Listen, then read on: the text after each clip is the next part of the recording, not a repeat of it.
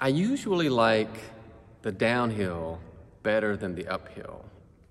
Unless, of course, you're referring to the phrase where we say, he's really going downhill.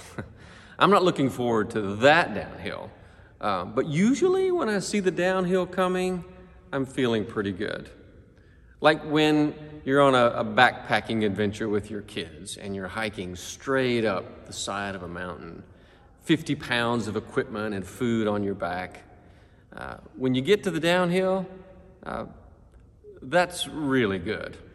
One of my most memorable experiences with the uphill was in the Blue Ridge Relay. About 3 years ago, a group of us, mostly from this church, 12 guys, got in two of our church vans and launched out on this amazing adventure that was a 220-mile road race. It was a relay that went from somewhere in Virginia and ended in Asheville.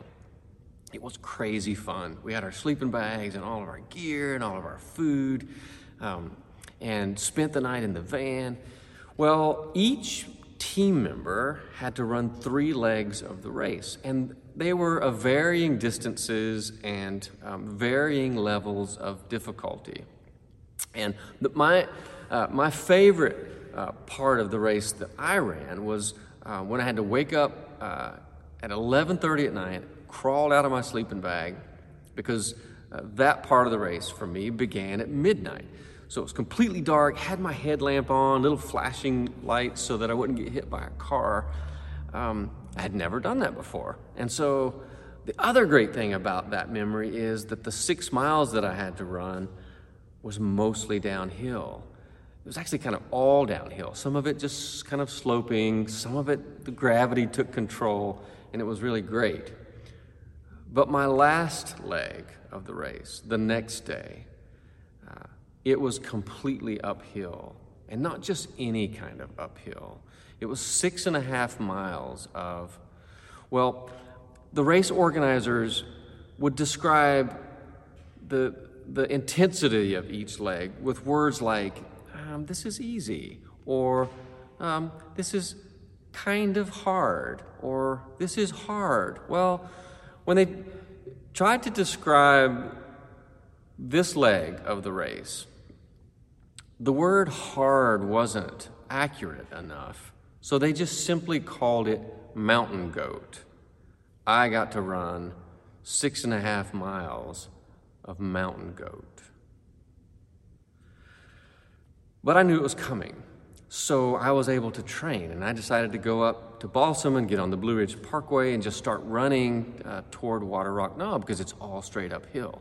Well, on those runs, I'd get to about mile 4 or mile 5, and you're just really starting to feel it at that point. But I would turn around and just start running backwards, and I would look at the downhill and point and say, I'm coming, baby, I'm coming. The uphill is much harder than the downhill.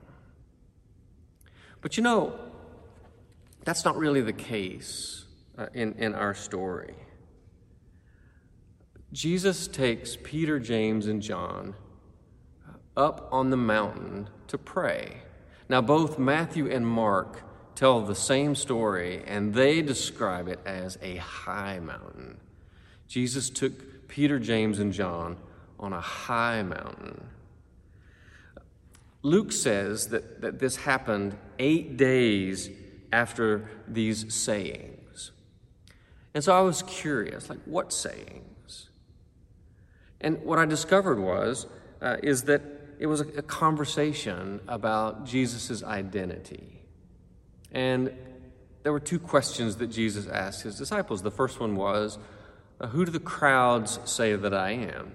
And so their responses were, well, some say that you're John the Baptist, some say that you're Elijah, others say that you are some ancient prophet who's come back from the dead.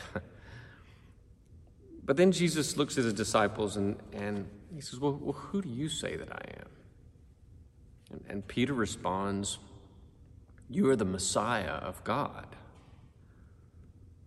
Well, then the conversation gets hard, mountain goat hard.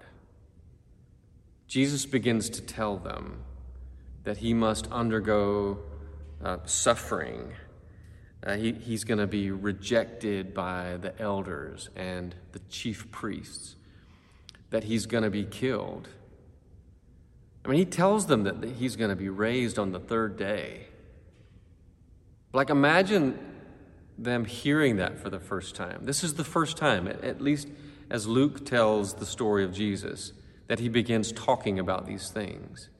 And you know, they had to be like, that just totally contradicts everything we were just talking about before. How can the Messiah, the Christ of God, experience those things? It made no sense to them. And what Jesus tacked on was maybe even harder. He says, if you want to follow me, like if you want to have any part of me, then you've got to take up your own cross and experience your own suffering. Well, Luke says, while Jesus was praying, the appearance of his face changed, and his clothes became dazzling white. Suddenly they saw two men, Moses and Elijah, talking to him. They appeared in glory and were speaking of his departure, which he was about to accomplish in Jerusalem. Now that's kind of interesting too. That word departure is actually Exodus. They were speaking of his exodus, Moses and Elijah. They were talking about the same kinds of things that Jesus had been talking in the sayings before, in the conversation before. Now, you and I will find ourselves talking about our mountaintop experiences. And we do, we have them. But what happened here is a different thing altogether. In all of recorded history, only a privileged few have ever experienced what Peter, James, and John and Jesus experienced. But we do have our own stories to tell, and they can be quite extraordinary. For me, the walk down the aisle of Hughes Auditorium to get to the chancel area, it felt like an uphill climb. I was afraid. I was weighed down with a sin-sick soul. I was shaking. I was sweating, and it seemed like everything was moving in slow motion. But when I finally made it down there, my knees buckled under the weight, my elbows landed on the altar railing, and I found myself completely in the embrace of God. And I just began sobbing. Like before I could even say I'm sorry, I was totally overwhelmed with God's forgiveness. I couldn't believe it. It was one of the most amazing things that I had ever felt. Like the weight was just lifted. And I just floated out of that place. I was on the top of the mountain. Like all I knew was that God was real. Everything that my parents had told me, everything that my church had taught me was true. Like God really was real. It was incredible. I started getting up early in the morning to pray, and it was like, wow. I started reading my Bible, and it was like, wow. Like I started going to church every Sunday, and it was like, whoa, this is like better than going bowling on a Friday night. It was amazing. I don't remember how long it took for the shine to wear off, but it did. my prayer time started to feel rote and mechanical. And reading the Bible just felt boring. Like maybe it was because I was reading through the book of Chronicles, but I don't think so. There was something going on. God was distant. It was far too easy to sleep in on Sunday morning or just simply go for a long run instead of going to worship. You know, there are some ancient folks who talked about this thing called the dark night of the soul. I don't know if that's what it was, but it was bad. I was in a bad place. One day, I was feeling particularly disturbed by all of this, and I just cried out to God for help, and it was really just kind of that, where are you?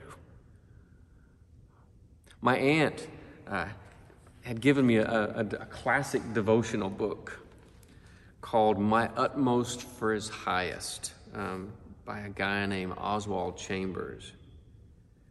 And I remember sitting there in this disturbed space, and I grabbed the devotional book off the shelf. And you know, it's dated, like a lot of devotional books are. So I turned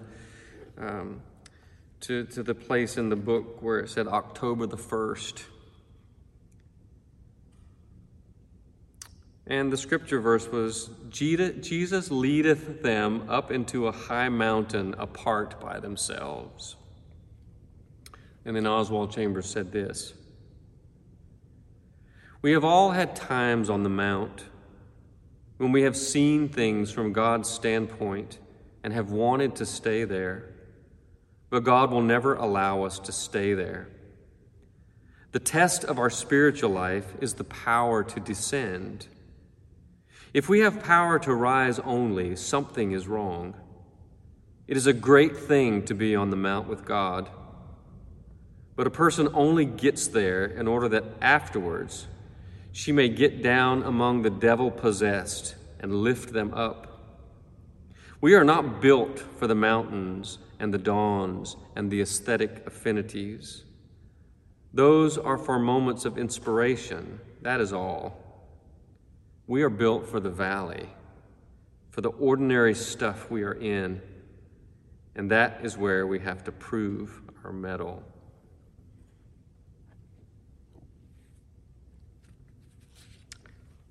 I got up extra early that next Sunday morning, and I went to the Jessamine County Jail with a group of students who had started a jail ministry on Sunday mornings. And my fire was lit again.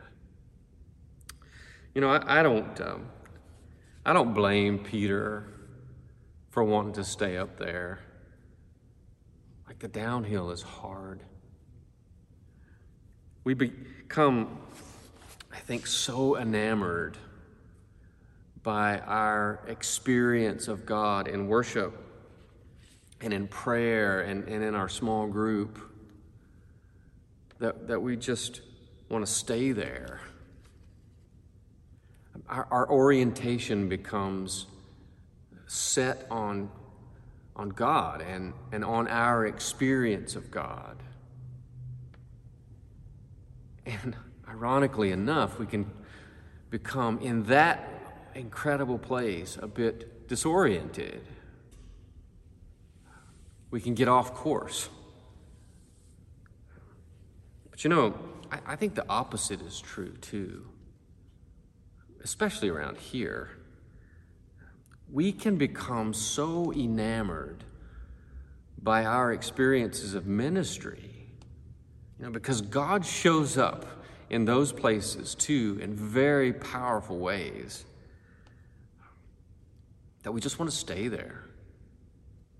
Like to put up our tent, our orientation becomes set on others and the needs of others. And so we just stay in the valley all the time, among the poor and the oppressed and the demon-possessed. because we know God is there. N.T. Wright, New Testament scholar, I really like what he says. He says, on the Mount of Transfiguration, Jesus is seen in glory. On the hill of Golgotha, Jesus is revealed in shame. On one, his clothes are shining. On the other, they are stripped off. On one, he is flanked by Moses and Elijah. On the other, by bandits. On one, the heroes of the law and the prophets. On the other, those that represent Israel sunk in rebellion. On one, a bright cloud overshadowed the scene. On the other, darkness comes upon the land. On one, Peter says, wonderful. On the other, Peter is hiding and denying. On one, the voice of God declares God's wonderful Son. On the other is a pagan soldier who declares this really was the Son of God. And T. Wright says, the mountaintop explains the hilltop. The hilltop explains the mountaintop. When we begin to discover God's orientation, when we begin to find our bearings, we begin to understand the rhythm of the two